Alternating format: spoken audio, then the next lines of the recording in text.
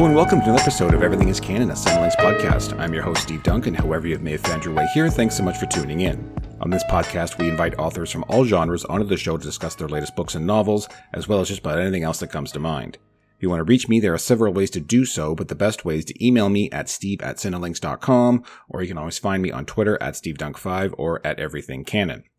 Today in the show, I'm talking to Marco Schira all about their new book, their first middle grade in fact, The Insiders, which is described as Three Kids Who Don't Belong, A Room That Shouldn't Exist, A Year That Will Change Everything.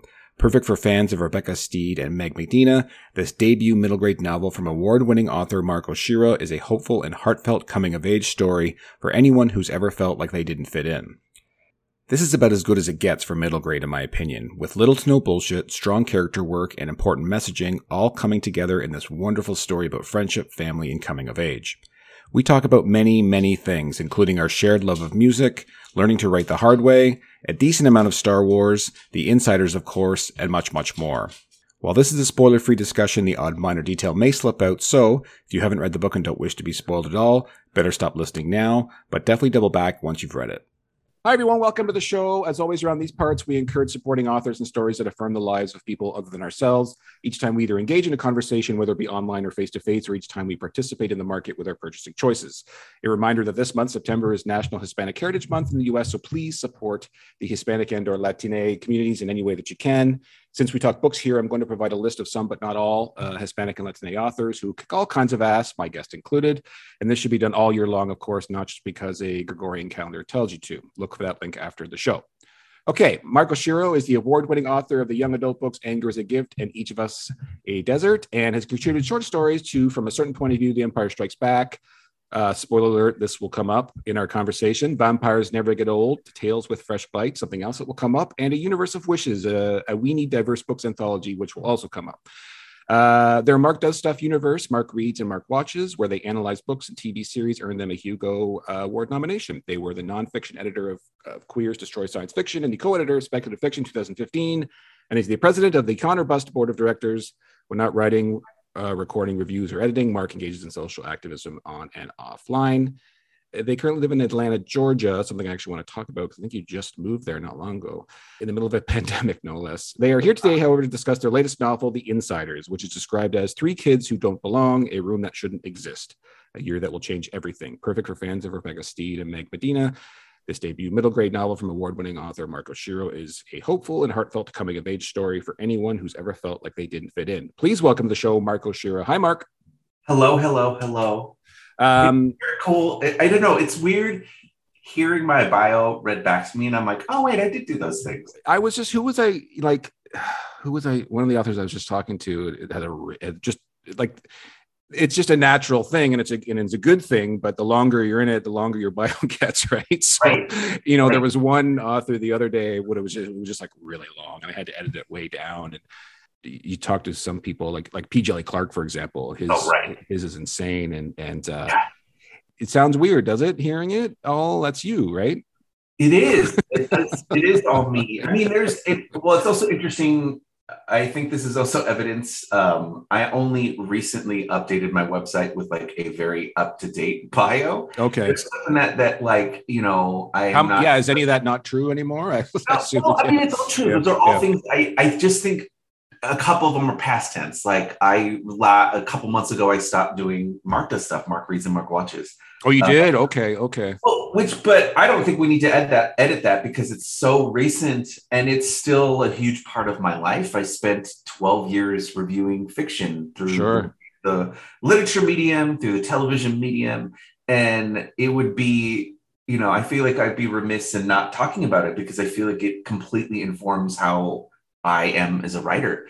I didn't go to... and it did earn you a Hugo nom, so that is a past fact. It is a past fact, but it's also, I dropped out of college. I never finished. I don't have an MFA. I actually only have like maybe a semester or two of any sort of official training. We'll use the word training. You had on-the-job training, though, because we're going to talk about that. But right. But I consider the reviewing part of my life is sort of not just this magical, amazing thing that I was able to do, but it's also my education because right. that, I think of it a lot like how I play music, which is that I never had lessons. Everything was self-taught. And so I think the same thing of my writing is that most of it was self-taught, which also means that I think a lot of us who are self-taught when it comes to art, it means that we imitate the people that we enjoy. The that we like, that's the thing that I want to try to do and then put my own spin on it. We're going to talk about this because music is very important in my life as well. Most musicians that I've ever met, I used to be a roadie for punk rock bands growing up. Spent some time in California, and so we're going to talk. We both have crossbuster tattoos. We'll talk about all that, but all self-taught, all great. I mean, wasn't Eddie Van Halen self-taught? So I mean, like, it doesn't, I feel like that's on the far extreme end. I'm just saying, like there's good examples out there in the world. It's the way it is, but yes, no, you had on the job training, but we'll definitely get to that. One thing I wanted to mention, because I know with the universe, Vampires Never Get Old, I know you and Zoraida are very, very, very, very, very good friends. And her episode actually is coming out later today. I spoke to her last week about Arquita Divina, which is, I mean, you've read it, I know. So it's like, that's the best. So her episode airs today, and I know you guys are very, very, very good friends. And Universe of Wishes. So I also blog for We Need Diverse Books. Okay. And when I remember Universe of Wishes was super great. I love your shorts. And do you have a preference? Oh, I don't know that I've ever been asked this. Because you're really like, your short stories are fucking great. Like, you're really, really good at it now. And here's the thing. Here's the thing, because in short stories, like, you don't have time for bullshit, right? So it's all character work, and you're really good at character work. Thank you. Oh God, this is such a good question, because it's making me think of like what I was writing. You made me think. Because as a kid, I wrote almost exclusively short stories. That's right. Most kids do, right? Yeah. And I get why too, because even the things that I considered, as a kid, quote unquote, a book that I wrote at the time, because I'm of the age that I was the perfect age for Goosebumps when Goosebumps started coming out. Right. And even though those are novels, I mean, they're more on the much, much, much shorter end of the chapter books or whatever. That was sort of the like what I was imitating, was that I love these like short, snappy, plot-driven sort of things. And so I write these like 3,000 or 4,000 word stories and badly illustrate them, because that is not I don't know why I thought that was my forte, but that was sort of where I got my practice. And so I wrote a lot of short stories. I didn't attempt a novel until I was a freshman in college. Interesting fact about that novel, I have kept it all these years. It is actually where The Insiders came from. Oh, cool. It's the very first manuscript I ever wrote that was not very good, but had a good idea at the core of it, that through time and now knowledge and some wisdom about writing, I was able to turn into something else. So I feel like I have very little anxiety about short stories. I do love writing them. I have gotten to the point now where I'm getting more comfortable writing novels. Right. Literally later today, I start writing my 7th book. And I'm like, okay, you've written 6 of these, 6 whole novels. I'm getting that sense I got, in my late 20s, where I was like, I think you know what you're doing. This is not a thing that is as terrifying as it was before. As for which one I prefer,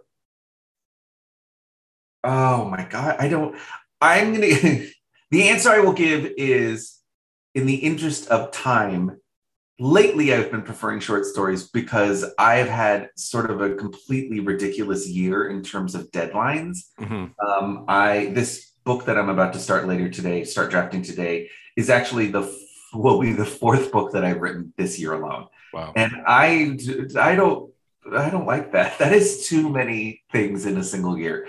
So right now I'm like, of course I don't have any short story deadlines. I wish I had some, because it would be nice to be able to start something and finish it like a week later. Right.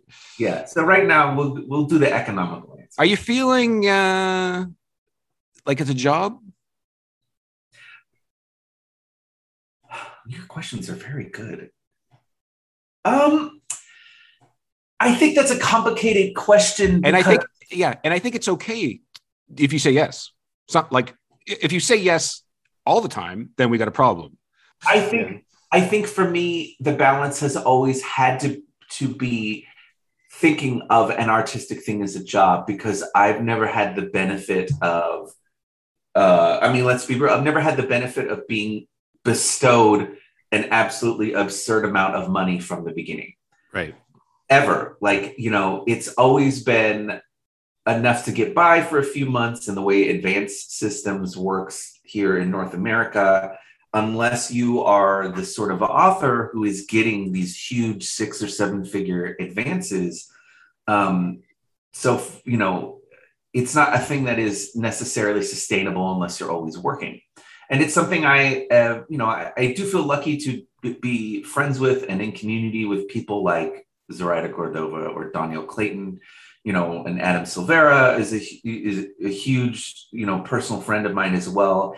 And fairly early on in my career too, and getting the sort of advice from people who have been doing this a long time and how to sustain it. So from the beginning, it's always a mixture of the two, which is I enjoy doing this. This is the thing that I've always wanted to do, but I know, especially coming from self-publishing, from the writing nonfiction and writing reviews or whatnot, there's always been an element of the hustle to it. And so I don't know how to necessarily, I haven't reached a point where it's purely, I'm just doing it to do it because thanks capitalism. But I do know some people who've gotten lucky, and gotten the bigger advances and are able to actually reach that point. I'm not there yet. I don't know that I'll ever be there yet. So there is always an element to it where I do take it seriously enough, and especially in terms of my work ethic, where it is a job. This is a thing that I do. And I have expectations that are set upon me by an outside, external force, which in this case is my publisher and my editor. So yeah, I do always have to think of it that way. That being said, I also feel great that I haven't gotten to a point where I'm like, it's 100% a job and I actually don't like what I'm doing. But I think that also comes from being picky about saying yes to which anthologies, figuring out, I also feel very lucky. I've never gotten like halfway through a novel project and being like, oh, this isn't the book I want to write. I genuinely, when I start drafting a book, I am excited and like, this is it. This is the project I want to work on. And that helps. I think it really does help to be excited about the thing that you're creating. Is there an aspect of it that you like least, like whether outlining or the editing process or? I'm a very messy drafter. I think the hardest part of any of it. So it's not that I necessarily dislike it, but the hardest part for me is drafting. I'm very good at like coming up with an idea, doing free writing to try to figure out if there's something at the core of this idea that can be developed into a larger story. I'm a huge outliner. I write very detailed, complex outlines to guide myself. And the reason I do that is if I don't have a guide, that messy drafting is even messier. So I have to do a lot of prep before I start writing something. And then sometimes drafting is still like pulling teeth. It is a very difficult but necessary thing to do. And then I love revising. And that's probably my favorite part of the process. But I would say drafting is the hardest part for me. Yeah. So we sort of talked about very quickly there, you learned on the fly, the School of Hard Knocks type of thing, because you've been reviewing things for so long. And one of the big things too, and I'll get you to fill in the details here, but you covered music, right? So talk about like what capacity that you did cover music in. And there's nothing that makes you sharper than having to write like daily, weekly, is there? Yeah. Like you, that just like, who was I talking? Someone, I don't remember. Oh, Sarah Kuhn was just a straight up journalist before. Yeah. And, we talked about how nothing makes you sharper nothing hones your skills better than that like daily or weekly or bi-weekly deadline. Absolutely. So talk about that. Like, tell me exactly sort of what you were doing. Yeah. I love Syracuse, first of all. I didn't know that about them. That is amazing. And it is exactly and precisely my experience as well. Mm-hmm. So from about 2006 to 2010 or 11, excuse me, I worked for a website called BuzzNet, which is not BuzzFeed. But BuzzNet was actually sort of a precursor to BuzzFeed as well as Tumblr. And weirdly, a combination of the two. I think it's still around. I don't really know what's going on with it. And I was hired to not only manage their community, but use that job to sort of reinvigorate my writing career, and particularly writing nonfiction. And so I was covering, it's very interesting that time in particular, 2006 to 2010, because I was covering the music scene and I often got sent on tour with bands. And it was a period of time where everyone was sort of realizing that the old way of selling music and doing shows was dying and this new thing was coming aboard. And so I got to write very, very extensively about that sort of transitional experience where everyone was realizing music was going to have to be digital. That was also a huge time in which these 360 deals were happening with a lot of the major record labels, where the record label would have a controlling interest in everything: merch production, shows, royalties, grants and licenses and whatnot. And a lot of these bands were realizing, oh, this is very bad. Like, this is just another way for them to get more money from us.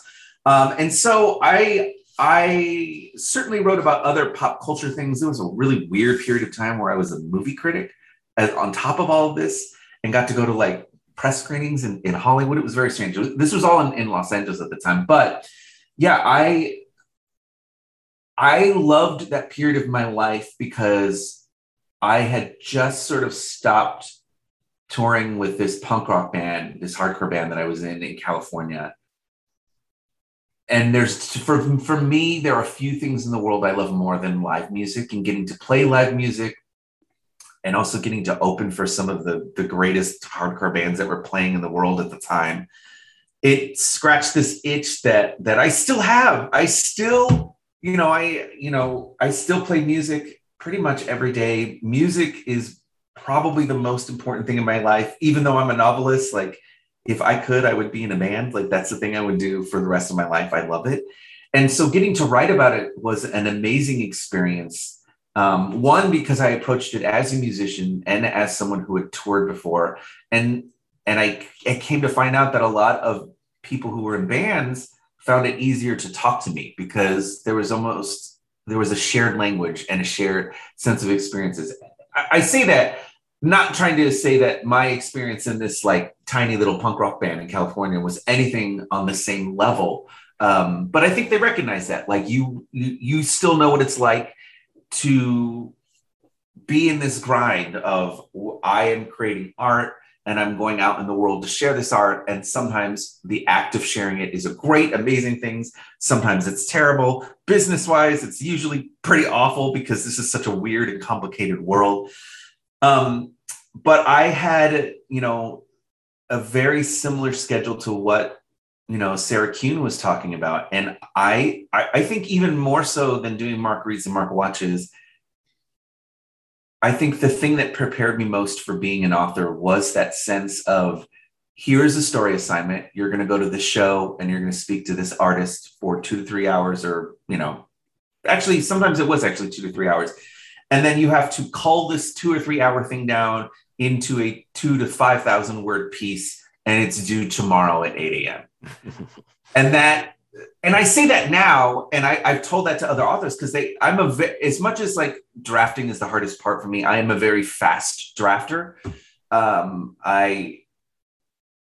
It comes from that feeling of being a journalist and having to write a piece and knowing that you don't have the luxury of writer's block.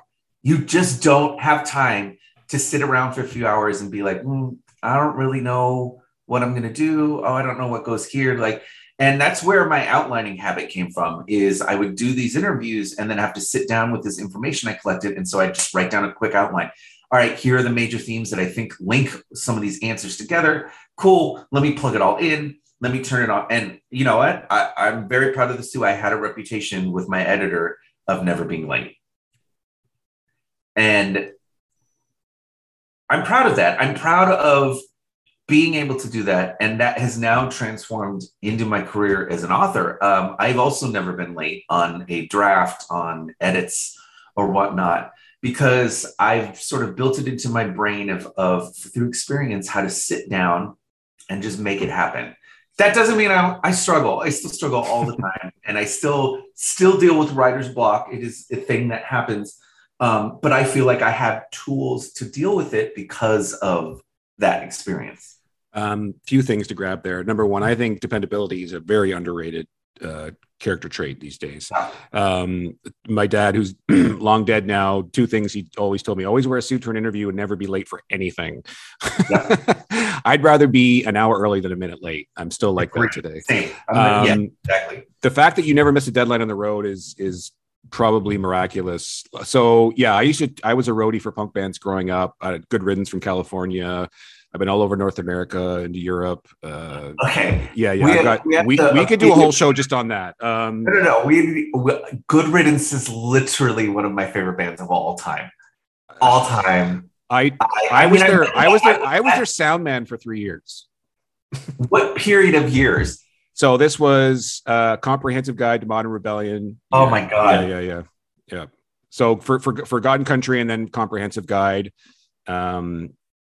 Yeah, and then it was around, and that's when then I got in some trouble, and I wasn't allowed to leave Canada. As it happens. It happens, and then ended up connecting with him a couple of years later for. We went to Europe then a few years later. Yeah, I'd have to really. It's been so long now. It's been God. I mean, I turned 21 in Houston, Texas with them. Right. I'm 45 now. Yeah. So but yeah, no, we, and then because of them just ended up, toured with, across Canada with some other bands, like all those groups, like toured, did multiple shows with Good Riddance, and then this other band called Trigger Happy was like opening for, like all those bands, all the Fat Records bands, all the Epitaph bands. Got to tour across Canada with Bad Brains, which for me was like, because I was a big time Washington DC kid, like for punk rock. So like Rites of Spring today is still my favorite band of all time. It just so I've got we could do a whole show just based on that, but I know you've got the bars on one side of your neck and the crossbuster on the other. So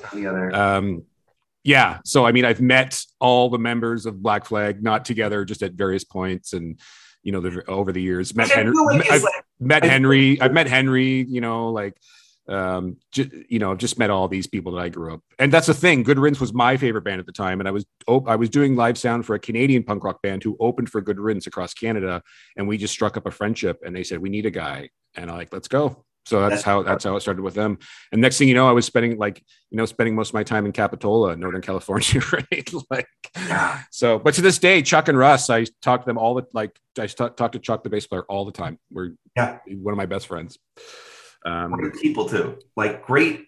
I'm a vegan because of Russ, the singer. Like I am a big part of who I am. I've been a vegan for 25, 26 years now. Yeah, because of him. I was like a little 18-year-old shithead getting in the van with them the time they were just doing vans and like going across, and they're like, we'll feed you, but we're not going to give you meat. And I was like, why is that? I'm like rosy cheeked, didn't know a fucking thing about anything. Right. Like, here's why. And he gave me a book, Diet for New America by John Robbins. Long story short. Yes. Oh my God. Yeah. So it's so interesting how many of us, because of me. So so the main reason I went vegan, I was vegan for 11 years, and now I'm working with the nutritionist to do it again, because I got very, very sick. Yeah. You got to do it right. Yeah. You have to do it right. But it was also a musician. It was Davey Havoc from AFI. Oh, right on. Yeah. I remember seeing, it's funny how, because I know they're big time now, or, maybe they're on the way down a little bit now. I just haven't heard much from them in a while, but I remember like being at shows with them, and they'd be like the opener of like 6 bands. You know what I mean? Like, and nobody knew who they were. It was so funny to see them. And then all of a sudden next year, they're fucking huge. Yeah, it was great. Yeah, I also, it's funny that you bring up like I met the members of Black Flag thing, because I think of it as like, this is a punk rock passport thing, which is at some point, everyone who goes to shows meets the members of Black. You just get a little stamp and you're like, okay, Yeah, today true enough. Oh yeah. I mean, Des, today I met Henry. Like, it was just like, yeah, can we do a second show where we just talk about punk rock? anytime. Okay, cool. I've I'm got you curious. probably got some stuff. Well, like like I'm a big hardcore fan too. Like what my first tour across the US with Good Riddance was opening for Sick of It All. So Oh my God, that tour, it was that the one where Hot Water Music also, or no, it was Indecision. it was Ignite, Good Riddance, and Sick of It All. Oh my God. So like that was built to last tour. That was right after Scratch the Surface. Yeah.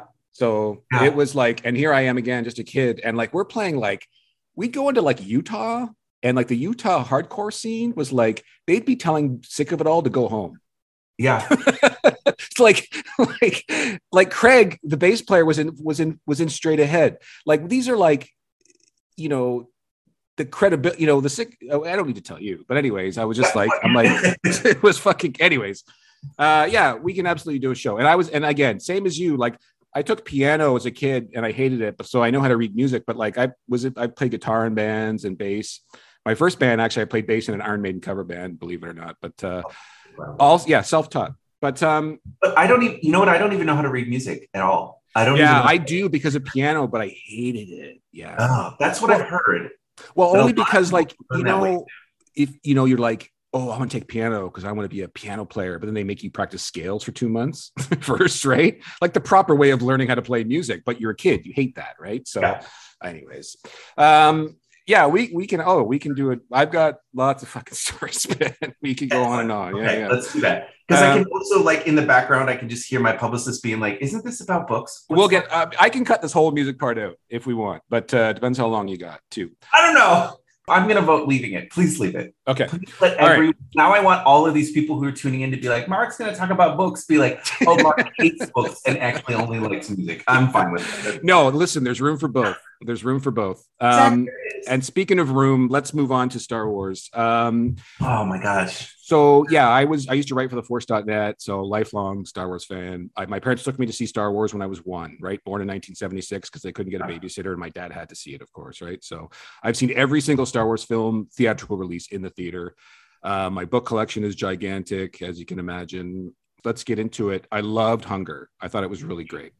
If for those of you that don't know, Mark, from a certain point of view, The Empire Strikes Back that came out end of last year, you contributed a short story called Hunger, which was about the Wampa that attacks Luke on Hoth, that we all, of course, is such a famous, not many more famous, is there, that conjures an image in your head, is it, and then that scene for people of a certain age anyways. Mm-hmm.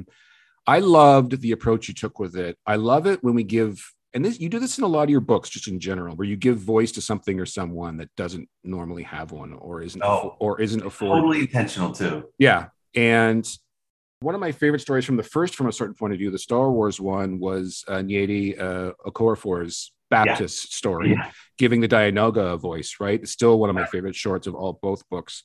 I love it when we do this with whether it's droids or inanimate objects even, or creatures. And I don't know if you ever read this. I actually have a copy of it. I bought it a long time ago of Leia Brackett's original Empire Strikes Back script.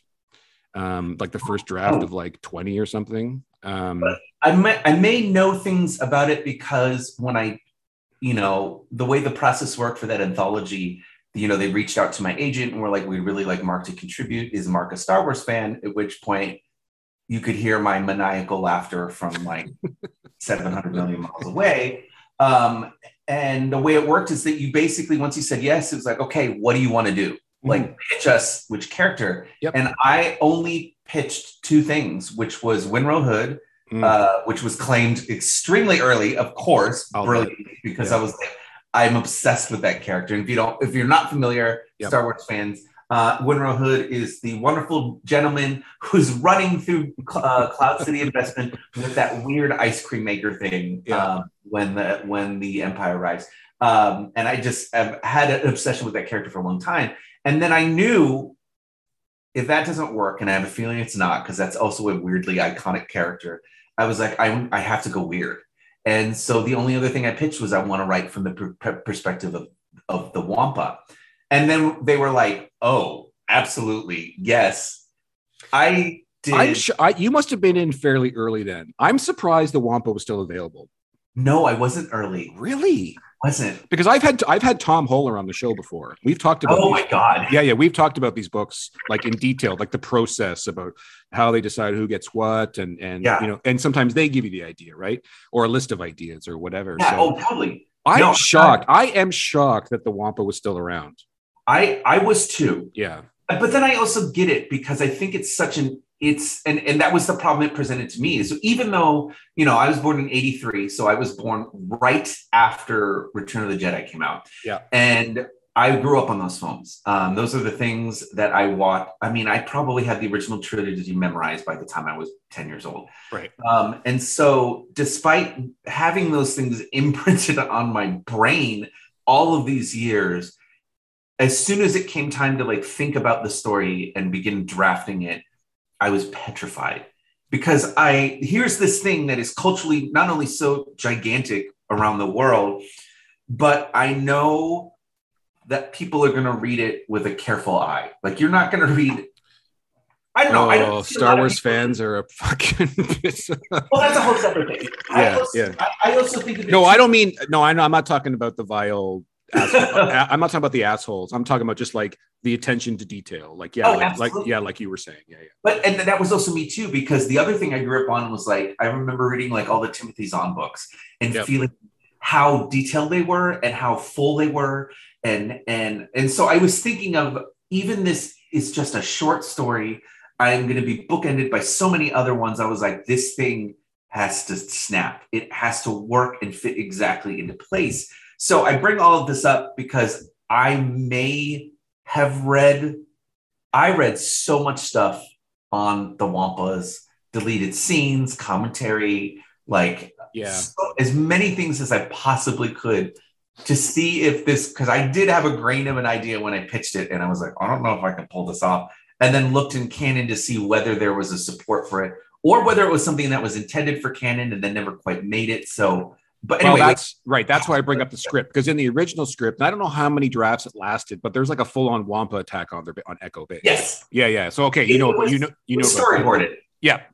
So, okay, you know about all that then. So it's amazing, because that's actually a really important moment for Luke, right? Because that's where he's supposed to sort of test. It's an early test of his mettle, and he actually fails in the original draft, right? He kind of like chickens out a little bit, and like it's an issue with him. It's something he's got to work out. But really interesting point. But so you introduce this story, and you give this Wampa cubs and a den mate and stuff, and you leave it. It's ambiguous, the end. Now it's been out long enough. You can tell us.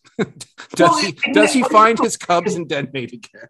It's a story that fits into the canon of the first 30 minutes of a movie. Like, I feel like we're way out of spoiler realm. I mean, the original idea I had, and I didn't pitch it this way, because I think if I pitched it this way, they would have been like, no, we can't do that.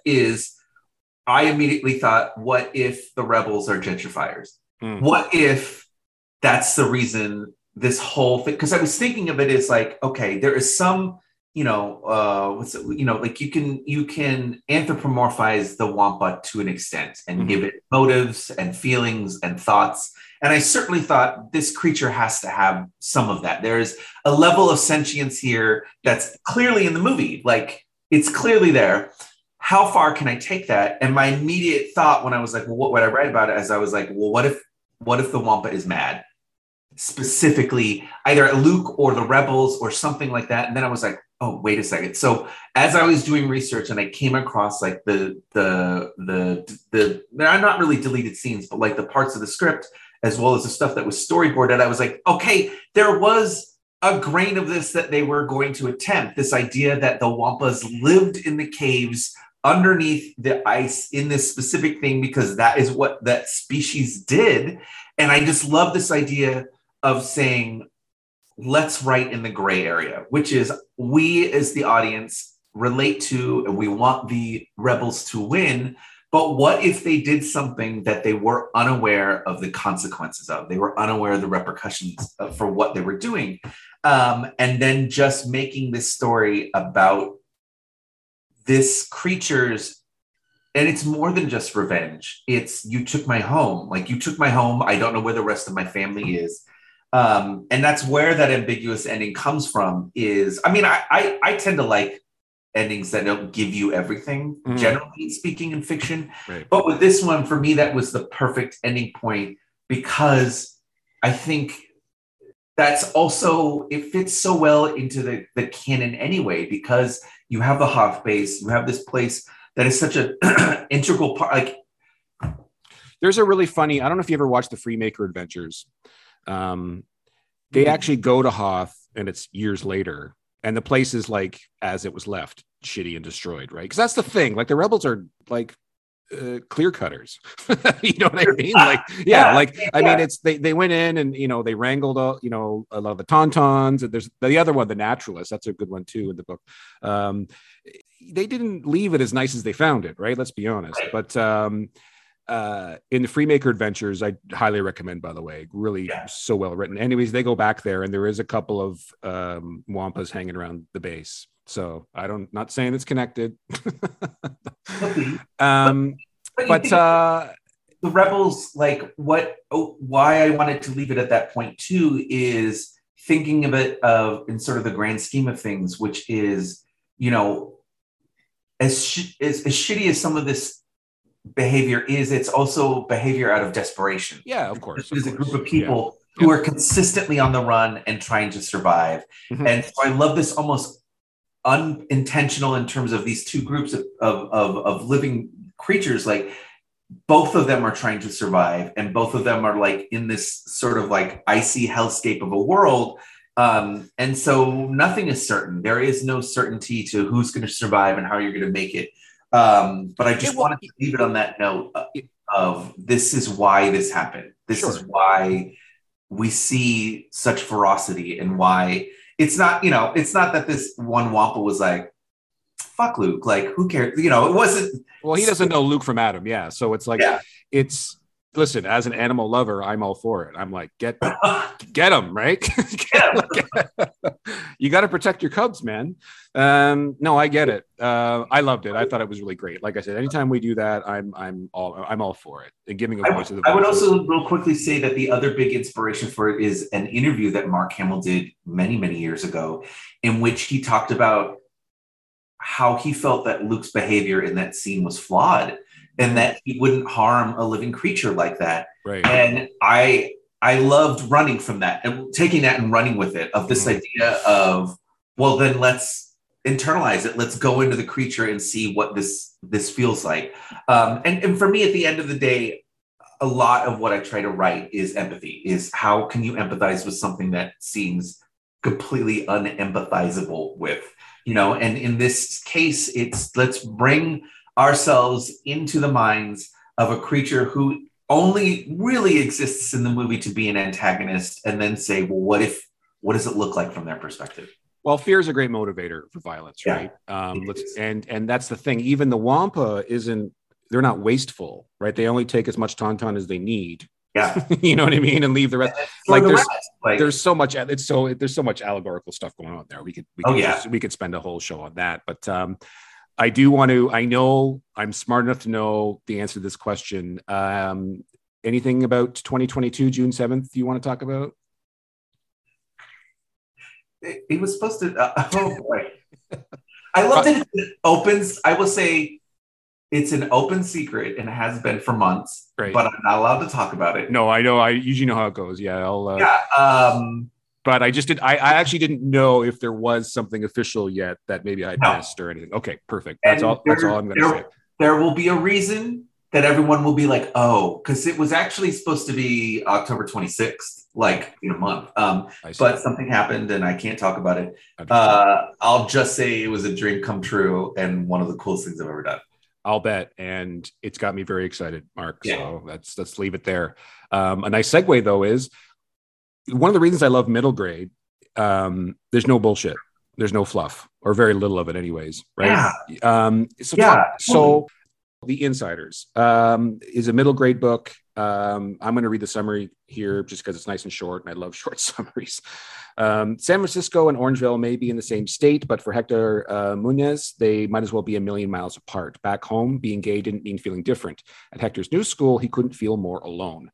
Most days, Hector just wishes he could disappear, and he does, right into the janitor's closet. Yes, he sees the irony. But one day, when the door closes behind him, Hector discovers he stumbled into a room that shouldn't be possible, a room that connects him with two new friends, from different corners of the country, and opens the door to a life-changing year full of magic, friendship, and adventure. So this is a middle grade book. It's your first middle grade book? Yeah, it is. So that's why I like middle grade, for what I just said, right? Very little fluff. Like, we got shit to do. Let's go do it. Very on point, character wise. Is that why you like it? And if not, tell me what you really love about middle grade. So one of the things it's interesting that the way that you describe what works about there being no fluff, because I think that's very much correct about how character driven and plot driven middle grade can be. The reason I was drawn to it is one of the things I like writing, why I like writing young adult fiction is, for me, young adult fiction is so much about these huge transformational, transitional periods of life where you are shedding the thing that you define as your childhood as you begin to enter what, most worlds and societies consider adulthood. And there's something so volatile and interesting about that. And I tend to write about characters in young adult transitioning from one space to another. And I think there is still an element of that in the Insiders, but on a much smaller scale. But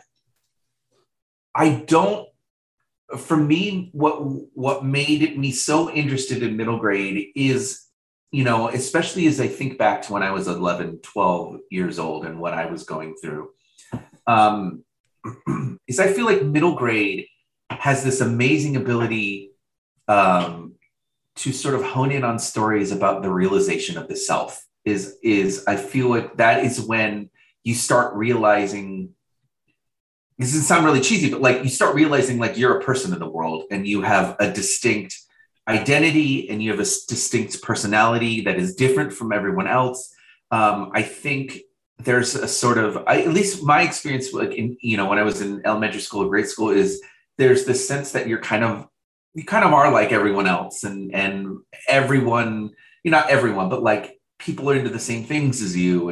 And I found friendships a lot easier in elementary school, and then in junior high, it was the first moment where I'm like, everyone's growing and changing and all our bodies are weird and I don't understand. And so it's sort of like the first major moment of confusion in an adolescent's life. And so I was drawing from that place of, okay, and I think it fits really well with the Insiders in particular, because he's got this sense that he knew who he was already. Like, he's like, I figured it out. Like, I'm openly gay. I live in the Mission District in San Francisco. And just that one change of I'm moving 100, I don't know, I think it's like 120 miles away, maybe a little bit more than that, out to Orangevale. And then who do you become when your environment changes? And so for me, I love both how straightforward that is, but then getting to write like the first bits of like emotional complexity for a character. Instead of them having years and years of that, this is like the first real big challenge in this character's life. And I think that writing a first major challenge versus a character's, like in Anger is a Gift, Each of Us a Desert, I feel like they're on like challenge number 100 at that point.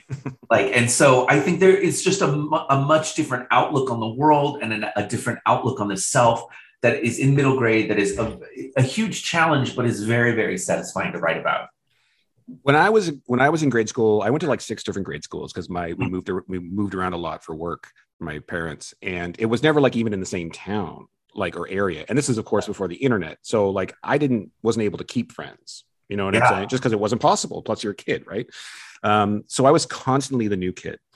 So I could definitely relate in that sense for sure. And there's a really great line in a book, and I'm not going to be able to remember it, so I won't waste time trying to think about it. But it's the difference between having one friend and no friends is like the Grand Canyon. Yeah, absolutely. And right. And so Hector has a great situation in San Francisco with Tim and Sophia, his friends that he had there. And they were just like, they had this wonderful theater program, and like, just life couldn't be better for Hector. And then you pull him out of this situation and put him into, I'm not going to say the worst position in the world, but right. But for him, it feels like the worst position in the world, because you've taken everything from him. You've taken theater from him. You've taken friendship from him. You've taken safety, the most important part, safety. You've taken safety from him, that secure feeling outside of the home. Because I should say that his family unit is fucking like on point, like intact and great. And he's safe there. Right. But we can't stay in our houses for 24 hours a day. So that's the big part of this for me. And this is middle grade, so you can't get too dire, obviously, but talk about sort of riding that line between making it feel like a real threat, this new environment, right, but also maintaining that childlike enthusiasm for life.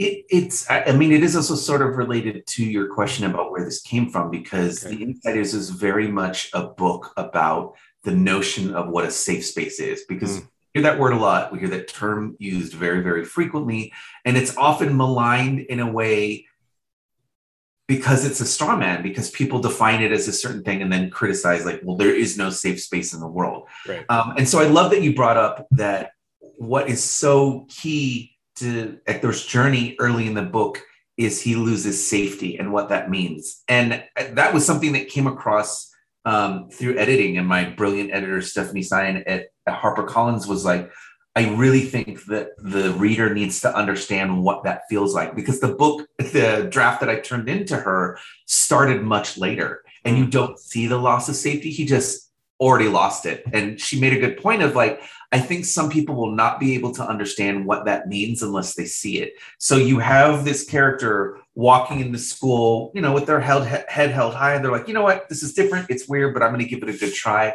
and showing what it means to actually not feel safe, which is this character has to get to a point where they start hiding in a closet. And how absurd that is. Like, saying it out loud, it's like, what? Why would you do that? But in the book, it's, how do you understand this character gets to this point? And so that happens in order to then explore this notion. And it's been really interesting how many people have been like, I can't tell you how many times as a kid I wish I just had a room that I could disappear into. Not forever, because that's the other point that you made that is so on point about what this book is about, is that there is no one space you can be in all the time for the rest of your life. Right. We can make a space in our home that feels safe and wonderful and loving, or maybe you are lucky enough to have a space at your work where it is caring and supportive or whatnot, or maybe you have a space with a group of friends. But we all have to navigate a world that is very complicated, and especially with Hector and these two other kids, they start realizing, like, man, this one room is amazing and incredible, but we also have to go out into the world. So how do we navigate that as well? And so that's what I was thinking of as I was writing this book, is what would you do if you had a genuinely safe space that would protect you from things in the world that are bad? But then how do you also make the world outside of that space better? That when you have to leave, how do you, because that's really what it's about, is this collective notion of, well, we kind of have to do better. I will say though, I didn't know how dark I could get in middle grade. I went, because here's the thing, I went into it being like, my first two YA books they're a lot. And I wanted to write something that was lighter and funnier and sillier. And it is fascinating to me, though, that there is still, I think, a pretty intense storyline, and it gets to a pretty intense place in the book. And it's not so much that you can't write about darkness and you can't, deal with very serious topics. I think that myself and my editor found a pretty good balance between the two. Yeah. Well, the themes are there, right? The messaging is there. It's just not, whereas, you know, an adult book, let's say, would be exploitive.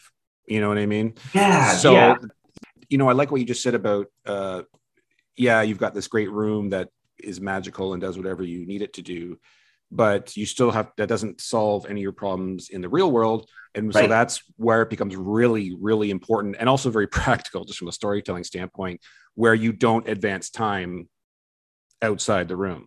Yeah. Time stands still, basically. So when they go back out of the room, it's like no time had passed at all. Yeah. And that's like I said, a really great practical way of applying that lesson to these three characters in particular. That's great. I'm glad you had a nice beanbag chair in there, but there's still shit to deal with. Yeah, exactly. So the other two people he runs into in this room, Juliana and Sal, really, really great. There's a moment where Sal, I won't get into the details necessarily, but Sal makes an offensive comment. Yeah. And they offend Juliana. I won't say exactly how, but that happens a lot. It does. Like every second of every day, whether it's on Twitter or in real life, where somebody makes a comment where they meant no offense, of course. Yeah. But because old habits die hard, or you know what I mean, or whatever, right? Or old words die hard, I guess, is maybe the better way to put it.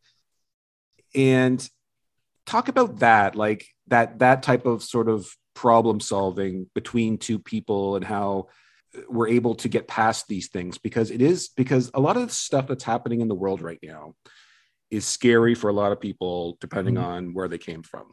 Yeah. And it's so new in the grand scheme of the universe, isn't it? Like things like we're having the conversation on so many things right now. So we can't expect to have all the answers. And some people are going to be slower to the take than others. Yeah. How do we hold their hand? How do we guide them? Like, it's okay to be angry at them if they make a mistake, but we have to maybe come from a place of understanding of it too. You know what I'm saying? I don't think I'm wording it. But yeah. And it's, I love that you brought this up too, because I really love that whole sequence in the book. So do I. As hard as it was to write, it went through multiple drafts. There were different things that happened. The core of it always happened in every draft. And my initial sort of thinking on it was twofold, which is, well, if this is going to be about building a better world, how does someone make a misstep? How does someone make a misstep in trying to do a good thing? Because like you said, it is such a common thing for all of us. All of us make missteps, you know, or at least those of us who are committed to building a new world. Because there are people who do things in bad. Right. We will ignore them. Stay over there. So it was that thinking of, well, how does someone make a mistake while trying to do good? And what does it mean?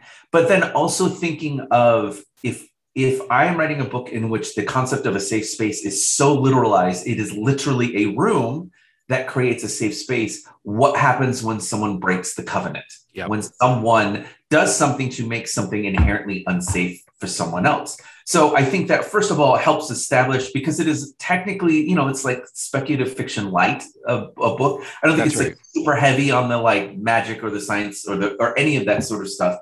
But I still knew there needed to be rules. And you just stole the word.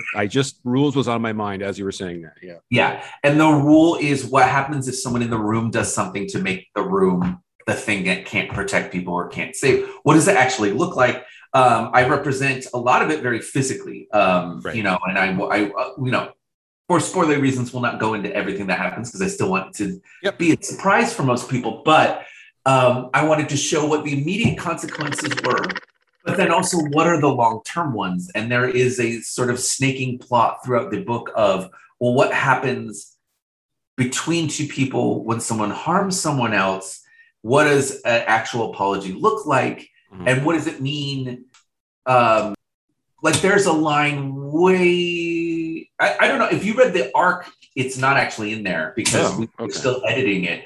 But there are some slight differences between the arc and the final version. And one of them is that late in the book, there's this moment where Sal is like, I have to accept that maybe Juliana is still kind of angry at me. Right. Even though I apologized, even though I've done things to make amends, I have to accept that this is something that we're going to have to work out. And I actually think that is an important part of that process, because I think what has made things, one of the things that has made things so difficult is I think a lot of us were raised that harming a person and apologizing is almost like a mathematical process. If you do A and add it to B and then divide it by C, you will get result D, which is the same every single time, which is just not how it works. Because we are all so different, we're coming from different places. The impact of harm could be much heavier or more intense than we ever could have realized, or it could be less. That it has to be on a more case-by-case basis, and it has to be at the comfort of, making sure that the person who was hurt feels like they've been heard, feels like they've been listened to. If it involves like rectifying harm, especially if you're talking about like physical damage, emotional damage, and whatnot. But then also just respecting what was more important to me than anything. It's just a process. It's a thing. It could be as quick as, because I've been in situations where, with a friend, where a friend said something like kind of like harmful or weird or bigoted or whatever. And I'm like, yo, that's not cool. Maybe you don't say that. And then they're like, oh shit. Okay. Sorry. That won't happen again. And we're fine. Right. And I think there's a lot of fear that doesn't happen anymore. I'm like, no, it happens all the time. Mm-hmm. We all say things that are ingrained in us that we believe or act on, because we live in a world in which those messages are basically, printed onto our brains at a very, very young age. That's right. So I wanted to show a spectrum of because I think there is that element of harm that is much smaller than some of the other things that happen in the book. And what does actual justice look like for those people? So I think interpersonal conflict is not only a fun and challenging thing to write about, but I think it is an important thing to represent in terms of, showing what kind of behavior could be modeled, and showing like you are going to have disagreements with your friends. Your friends you may do something to harm one another. How do you approach having those conversations, and how do you approach humility and guilt and all of these things? So that's, I get, that's sort of where I was coming from with those. I think that like the conversation that these two kids, and they are kids, have is the one that adults should be having. And it's great. It's great to me that it's, we're getting this messaging from kids. And one of the things that I thought of when I was, reading this book, and I'm actually writing a piece right now, DK sent me this great book called Allies. Yeah. And you've probably heard of it. And, as I consider myself one, and I had considered myself one 2 years ago. And then when, the events of everything that have been happening, I sat down and realized I could be doing more. So I made some decisions to do more, and I've been doing more. And so I'm writing a piece right now on that book, Allies. And one of the things that dawned on me in this book too is Hector needed allies from the adults in his life. Yes. And he didn't, he got him at home for sure, but other places it was very wanting. And you give us adults that are great, and you give us adults that are assholes, and adults who just are not great at all. Yeah. Talk about how important that is to find allies in your life as a kid who are adults, because we're raised to be like, respect adults, all this stuff. And you can trust an adult with your problems. You can go to an adult if you have issues. Yeah. Well, that's not always the case, is it? No, it's not. And so, for listeners, I'm going to give a trigger warning for, homophobia and bullying. So the Insiders, the story itself, while it came from, this fantastical and not very good manuscript that I wrote like 16, 17 years ago, when I unearthed it again and it started taking shape into a different story, the actual emotional core of the Insiders is based on something I went through in middle school. I had an okay experience in grade school. I also had, in elementary school, I also went through like a life what felt like a life-ending move. I moved from Boise, Idaho to Riverside, California. Very extremely, extremely different move.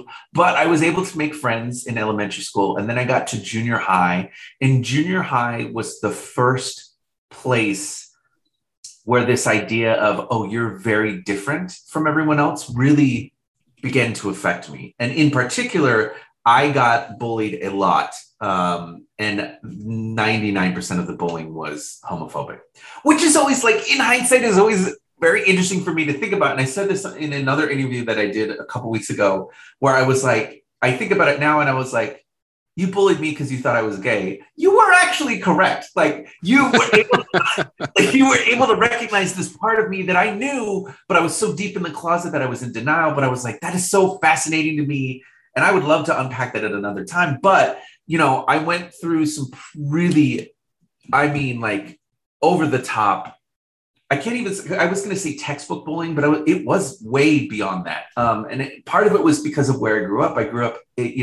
Riverside is in the Inland Empire. It's far inland of California. There's this notion that everyone in California lives in this sort of progressive, perfect environment. And it's not true, especially if you don't live on the coast or in some of these larger cities. Right. And so I did what you were supposed to do when you were bullied.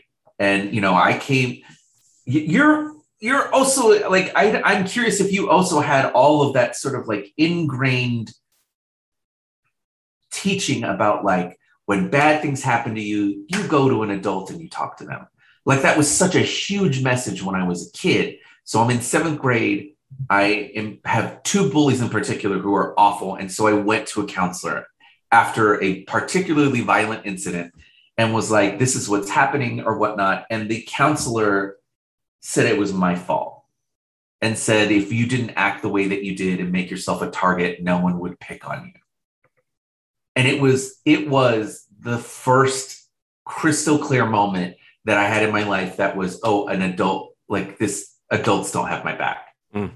And when you are brainwashed into thinking all you have to do is tell an adult and you'll be fine, and then that doesn't work.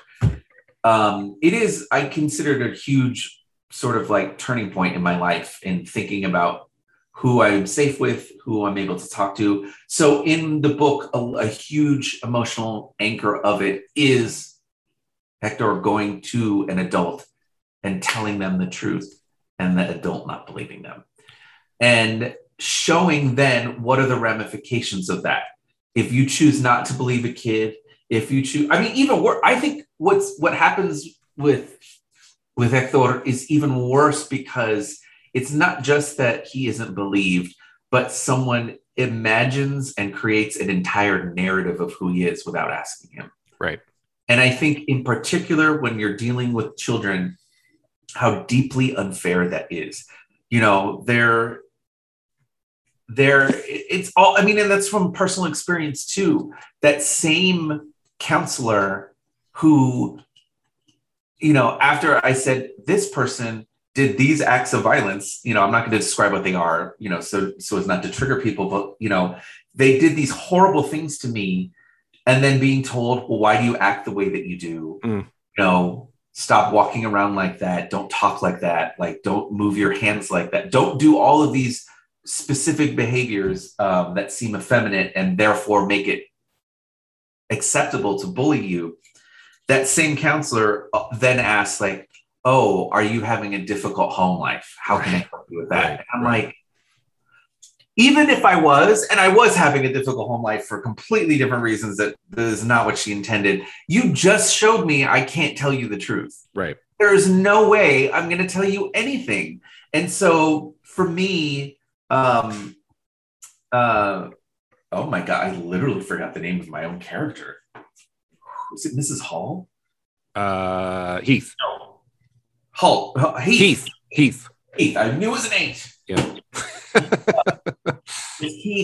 Miss Heath is the complete, like, polar opposite end of the spectrum of the room. Yeah. Like, this is a person who is deeply unsafe, who doesn't care for other people, or at least claims to care about other people, but their actions don't line up with it. And it is... given her job title, oh my God, right? Which it makes it even worse because she's the head of security or whatever. Yeah, right? and So you're like, what are you securing? What are right. you had one job.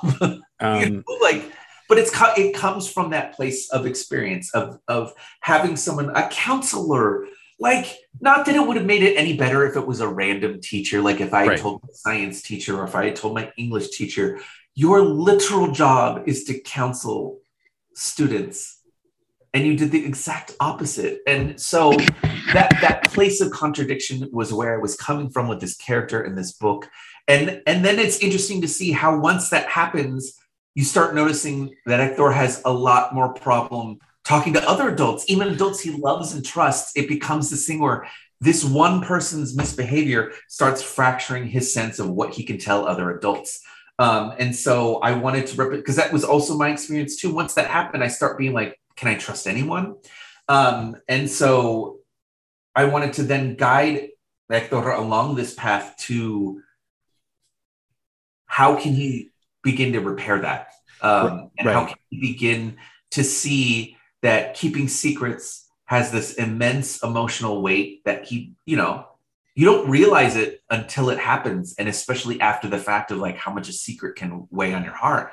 And so he's keeping all of this bullying a secret from the other adults in his life, when the truth is he didn't need to. If he had told one other person, like, all hell would have broken loose and in his favor. But that's what that one person mistrusting him, disbelieving him cost him to view other adults through this negative lens.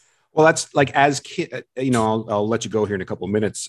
Kept you way too long. As kids, this is a lesson we only learn once we learn it.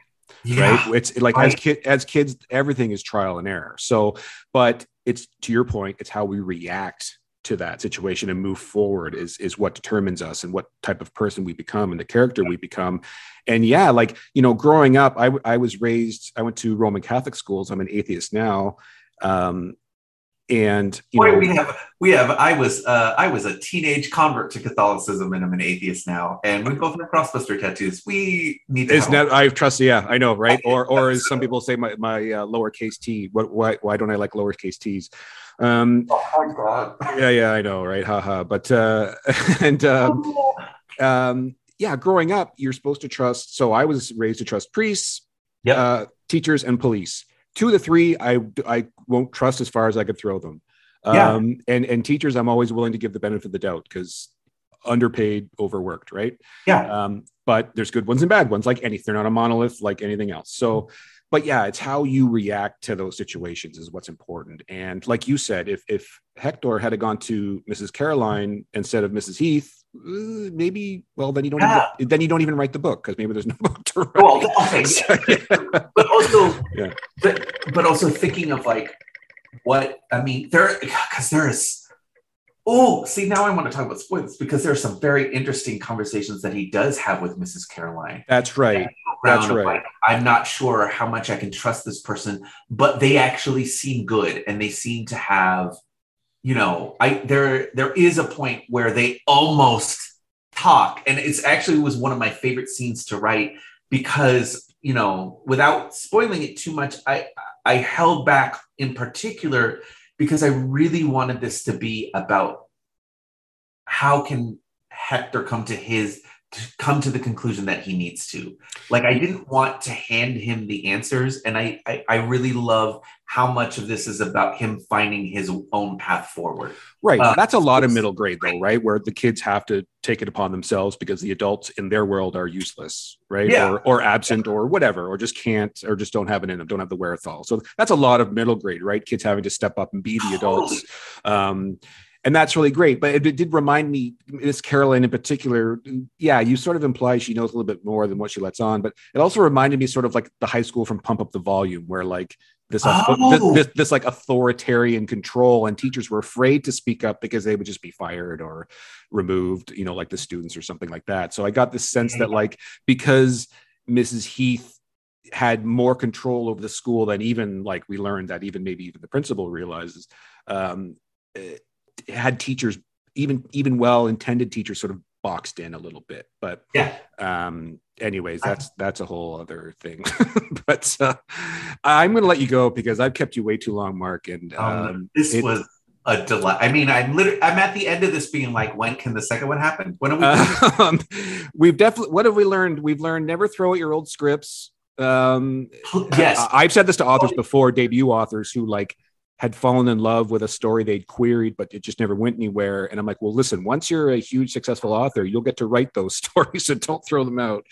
Well, I will also say that it takes time. And yes, what I mean by that is that there are things I now know as a writer that I did not know when I wrote that about why certain elements of a story weren't working.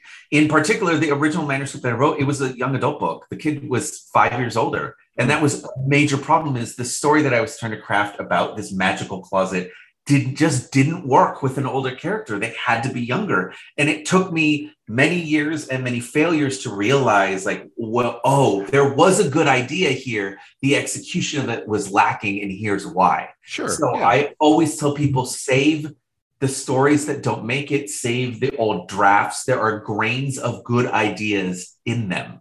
Well, that is the nail, like head, hammer, whatever, idiom you want to use. Good ideas are good ideas. Good ideas are good ideas. So hang on to those good ideas and get yourself a good editor and work on those good ideas, because that's what they're buying, right? They're buying you, and they're buying the idea. Like they're going to work through the whole process. I mean, that's what writing is, editing, right? The process is art. Exactly. That is art, is the process. So yeah, hang on to those good ideas, folks. This book is a ton of fun from start to finish. I love the messaging. I think it's on point, and I think it's perfect. The food in this book, you're going to be hungry reading this book. There's so much great food in this book.